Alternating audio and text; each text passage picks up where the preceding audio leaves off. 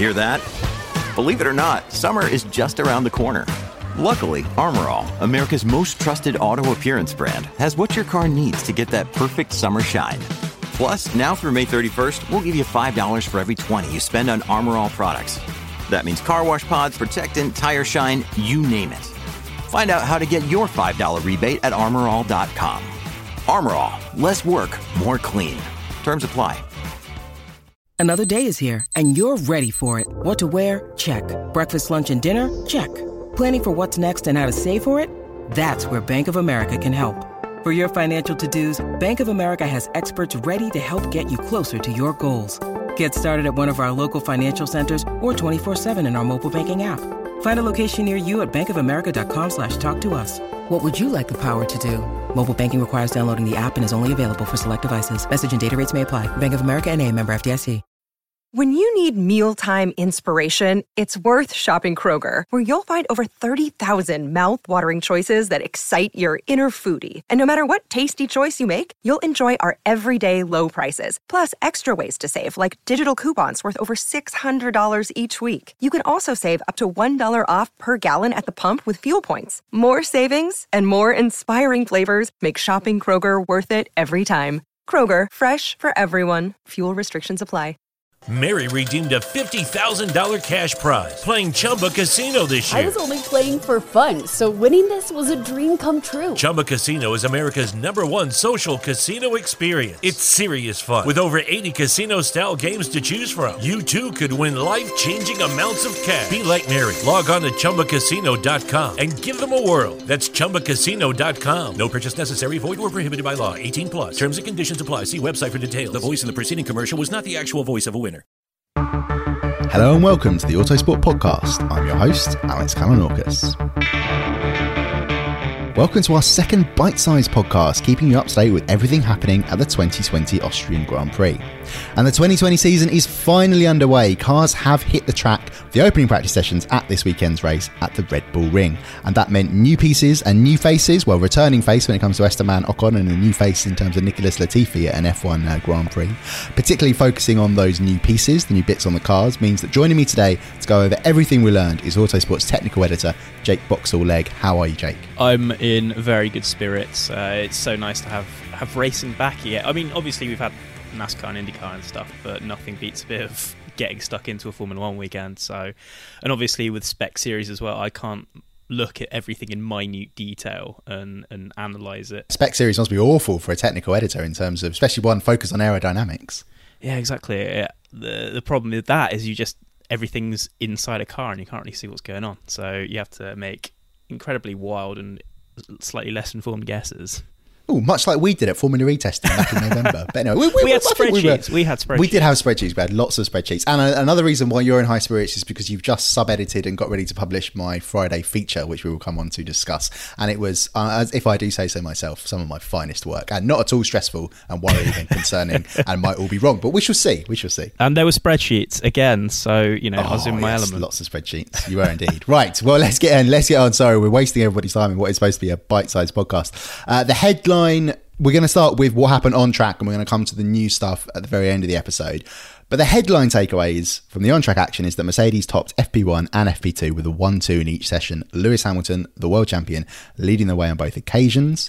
Picking up where it left off, pretty much Mercedes. But what about the car itself, the W11? Now, we know it's got what I think, having seen it now running on the track, a fantastic livery. It's been chosen specifically to highlight motorsport's problem with diversity and the push for racial equality around the world. And that is a laudable aim. It's absolutely fantastic that I think so, that Mercedes have done that. And to see it on track, it comes with a bonus, really, that it just looks so damn good. But the differences are more than paint deep because there are new pieces on the W11. There are indeed. So I'm going to start at the back this time. Usually I'll go through the front wing and then work my way through the car. But I'm going to start from the back this time because that's where... Mix it up. Yeah, exactly. And let's start with the rear wing. New rear wing end plates. It's an evolution of something that they brought midway through last season. And it's a design they've stuck with. But what they've done is made a change to those like little overhanging strakes you see on the rear wing end plates where it sort of like flares out. It's there to sort of manage flow coming off the back of the car. What you have is you have the diffuser, and the way the diffuser works is through a massive amount of suction. So if you can sort of expand that diffuser zone, then you have more suction, therefore you have more downforce from the floor. What those little overhanging strakes do, it sort of pushes air outwards behind the tyre, and so it maximises that low pressure zone behind the car. You have a lot more rear end downforce from the floor. What they've done is they've moved those strakes even further forward so that they can begin that progression a lot earlier and make it a little bit more gradual as well. Also sort of helps to clean up the flow on the rear wing as well. The main plane flap is slightly at a straighter edge. I don't know if that's an Austria specific design or not. They've also opened up their cooling as if to sort of learn from the lessons of last year, where it was unexpectedly hot in Austria. Mercedes turned up and they're like, oh, we haven't got enough cooling for this. So they had to turn the engines down. They were slightly uncompetitive. I don't think they'll have that problem this weekend because the weather's a bit iffy. Better safe than sorry, I suppose, is the mantra. And there's also a little few new flicks on the bulkhead just in front of the driver. So what that's doing is it's pulling airflow down around the tops of the barge boards and just sort of helping to improve the flow in front of the floor. So again, it's some detail changes. They're not massive changes. There was also a little change to the rear of the diffuser as well, just to sort of go with those rear end plate changes. But just a few little bits and pieces from Mercedes. We know how much they love the sort of marginal gains approach when it comes to updates and stuff. So again, this is just business as normal for them. Just to quickly touch on the weather, as you mentioned, Jake, it was indeed, there was a little bit of rain in FP1 that forced, it seemed, all the cars to come back into the pits, then appear on intermediates, whereupon the drivers immediately informed their teams that those intermediates were utterly useless because the track was effectively bone dry. But it did indeed rain a little bit, but that just means basically Mercedes shouldn't have any worries when it comes to cooling. And indeed, Lewis Hamilton, as we said on last night's podcast, has said that the 2020, the W11 Mercedes design has incorporated the issues that struck it in Austria last year and the sort of the reliability concerns around the cooling, so it shouldn't be affected anyway, even if it was very hot. So moving on to the next tech development, we're going to go to Renault and what they called a triple update package that they put on their car from testing, which obviously incorporates what would have been all the early season races that were sadly washed away by the pandemic. So yes, Jake. I think the most noticeable one was a new front wing. It's gone with the sort of the Ferrari philosophy that they'd brought in France last year, where they squash the footplate a little bit and introduce a tiny little fin. And so over the top, you're able to push airflow around the front tyres a little bit more easily. You have more tools to do that job.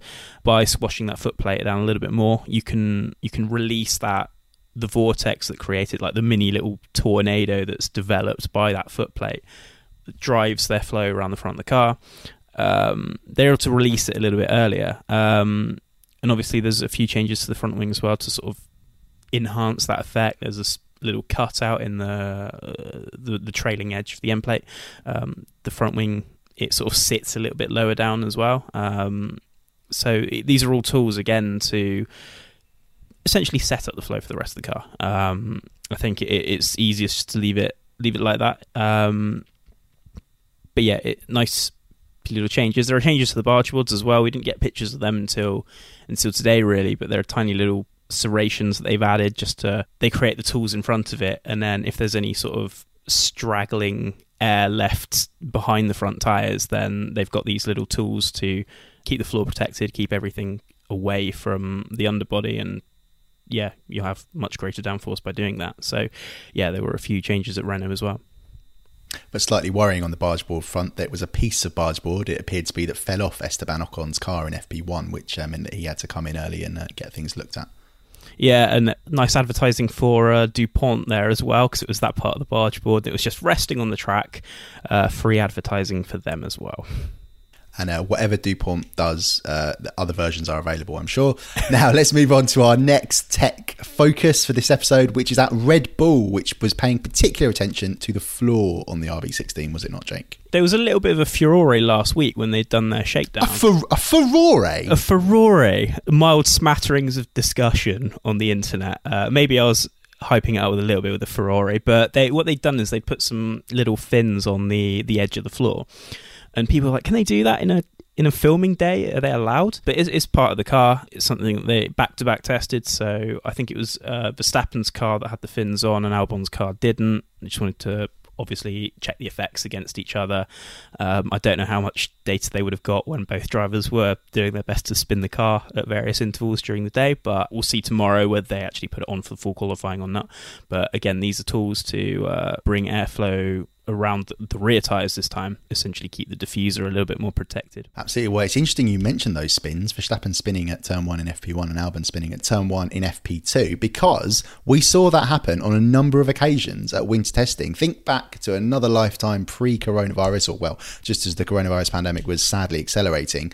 The Red Bulls did go off the track on several occasions during testing. Now, they insisted, I can remember asking Max Verstappen about this in Australia. I remember I actually went to a race before everything happened, and it meant that not everybody could attend to go on site. It just sadly never took place. A regular listener to the podcast will know that I'm very bitter about this. But anyway, he insisted that there was no inherent problem. It was just because it was windy at Barcelona. Obviously, one of the mornings it was wet, and that was another contributing factor. But it just it has happened again. As soon as they're running again at the Red Bull Ring, both drivers have looped the RB16 around. So is there any indication of what could be causing that? I mean, you could argue just on the face of it, they were just pushing a little bit too hard. That's what Alex Albon suggested when he got out of the car. But it does seem that under yaw, which is the sort of the rotation when it's turning, it does wash out a little bit. And you want... It's weird to suggest that a Red Bull car would lose grip doing that, because we know that it's an Adrian Newey philosophy, and he's one of the greatest tech minds that Formula One has ever seen. And here's me criticising one of his designs, but I don't know if it's got an inherent problem with that. Just it doesn't look particularly comfortable in their hands. Maybe it's a little bit particular, a little bit highly strung, and just when you put too much steering lock into it, it just doesn't respond to it too much and it snaps. I think we'll see tomorrow, because they'll be doing their hot laps in FP3. They'll be pushing it a little bit more. If there are more spins, then it's probably maybe a little bit of a cause for concern. But again, they might have just been testing things out, and it might not have quite gone the way they wanted it to. Just to let you know, when it comes to the Hungarian Grand Prix, race 3 on the reorganised calendar, we're going to be doing a particular bite-sized podcast looking at the Ferrari, which of course is Ferrari are bringing a massive update package to hopefully transform their fortunes for this season. So that's for the future, of course. Now let's have a look at what we think we saw, what the times told us, or the information we had available, with all the caveats that they may be 100% wrong. We don't know what fuel loads the drivers were running, what engine modes they were in. This is what we think potentially could happen in the race based on what we saw on Friday. And for anyone hoping that another team would be out to stop Mercedes, sadly, it appears, as was probably forecasted in the fact they topped the 2 practice sessions, they are quickest on all fronts, and by a pretty hefty margin, it must be said. At the start of the race, we'll be expecting all the front runners to start on the soft tyres. Ferrari does appear it can track Mercedes on that rubber. The problem was that in FP2, Sergio Perez beat Sebastian Vettel in the qualifying simulations. And Sergio Perez in the Racing Point, of course. So that's the other point of this analysis. Racing Point's pace in testing appears to be real, and it's going to cause Ferrari and Red Bull some serious headaches, which of course plays into Mercedes' hands even further. So Jake, what did you make of Racing Point today? I'm really happy to see another team potentially crack it in the podium placings, because for the last few seasons it's been this Mercedes, Ferrari, Red Bull triumvirate of podium scorers. And obviously we know when the car is good and when conditions are right, Sergio Perez can be on the podium on a smattering of occasions. But how good is it to see that he might potentially have a car that can do it on more than just a fluke, a car that can, on merit, potentially, get in the mix. If Bottas is having an off day, for example, Perez could be the one that, overtakes him and sits in second. Maybe even picks up maybe I'm getting ahead of myself. Maybe even picks up a win, maybe not, I don't know. But honestly, it's nice to see another team in the mix. Again, this is a team that doesn't have the budget of Red Bull and Ferrari. And obviously it was slightly controversial at the start of the season when it came out of the pit box, and we were like, that looks a lot like a Mercedes. But that's genius. That no one's gone, that is the championship winning car. Why don't we do something like that? Because clearly we're doing something and we don't have all the answers here, because they're winning every single season. It shouldn't be controversial because, Haas turns up every year with a Ferrari clone, but Racing Point have just been smart. They've been cerebral about it, and it looks good. And it would be great to see Perez in the mix. Oh, it will indeed, certainly on the variety front, and also get another a garish colour in the mix as well with that amazing pink livery that the Racing Point has. But if it does translate, as we think what these times showed us on Friday, if that does translate into results and a big result for Racing Point on Sunday, I suspect there will be an almighty row about what will happen with that car, because they are so far ahead, it seems, of Renault, of McLaren, and these cars, don't forget, are going to be used next year as well. So Racing Point, no wonder. I mean, I sensed it when I spoke to Perez in Austria at the team's launch ahead of winter testing. I sensed he was really confident and really looking forward to it. We saw the car come out of the garage, as you said, Jake, and we suddenly realised why. And he said again, I spoke to him during the lockdown for a feature for Autosport magazine. And I said to him, was I right to be putting 2 and 2 together there? And he said, yeah, we knew what the car was capable of. They were almost disappointed, or I'm sure everyone was disappointed there was a lack of race in Melbourne, but they thought they were going to be in amongst the podium finishes in Melbourne, and that's tremendous. Fair play to them. Well done. If it's all legal, all good, fantastic. I mean, he's kind of weird that you can just go, right, let's just copy a Mercedes and we'll suddenly be up the order. But then, as Jake, I know you wrote in a feature for Autosport Plus a few weeks ago, it's not new in Formula One, people doing that. That's just how it is. You see a good design and you go on. So it'll certainly be very interesting to see what happens should Racing Point pick up a big result, as it potentially might be, judging by these times. But the real, I don't want to say disappointment, but the team that potentially, if these times are accurate and playing out as we think they are based on this analysis, is Red Bull, because we thought Red Bull was going to be the closest challenger to Mercedes based on what we saw in testing and the sort of sense coming out of the team and all the noises they were making and things like that. And it just seems that first of all, it seems that Racing Point are ahead, purely looking at the numbers. They are just in front of Red Bull. And there is a big caveat in the fact that Max Verstappen says he broke his front wing, or his front wing was damaged when it came to putting in his fastest lap in FP2. Red Bull seemingly a lot of work to do overnight going into qualifying. We don't actually know where Ferrari sits on the medium tyre, because it didn't do any long run running on it. It concentrated on the harder tyre. So potentially Ferrari could get amongst it early on and then fade away, or if it is going to use the mediums or it's going to go on to the hards or whatever, that's the way it takes the race to Mercedes and to the others at the front of the field. So an interesting scrap behind Mercedes, would you say, Jake? Tomorrow is going to be really important for Ferrari. It's going to be really important where they qualify. If they're behind Racing Point and if they're behind Red Bull, then any pace that they've got, because they did look, when you crunched the numbers, they looked on paper good on a worn set of soft tyres. But, if they're way out of position, if they're like 7th, 8th, 9th on the grid, then, what's the point? They're not going to beat Racing Point or Red Bull. It's going to be very, very difficult to get past them. 5th and 6th as a top sort of high watermark, that's not good. It could be worse than 5th and 6th if you take into account the potential for both Racing Points to get ahead, for both Red Bulls to get ahead. We don't know. Like I say, Alex Albon was fair way off Max Verstappen, and he was indeed on the long run averages as well. Now, if you want to hear what we think the rest of the order looks like in the midfield,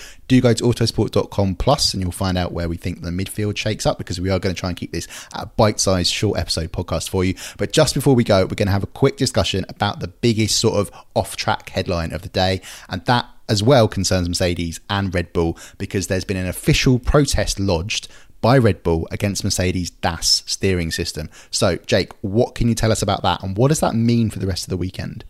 Okay, so Red Bull contends... Well, let's begin with DAS first and foremost. Massively controversial when testing.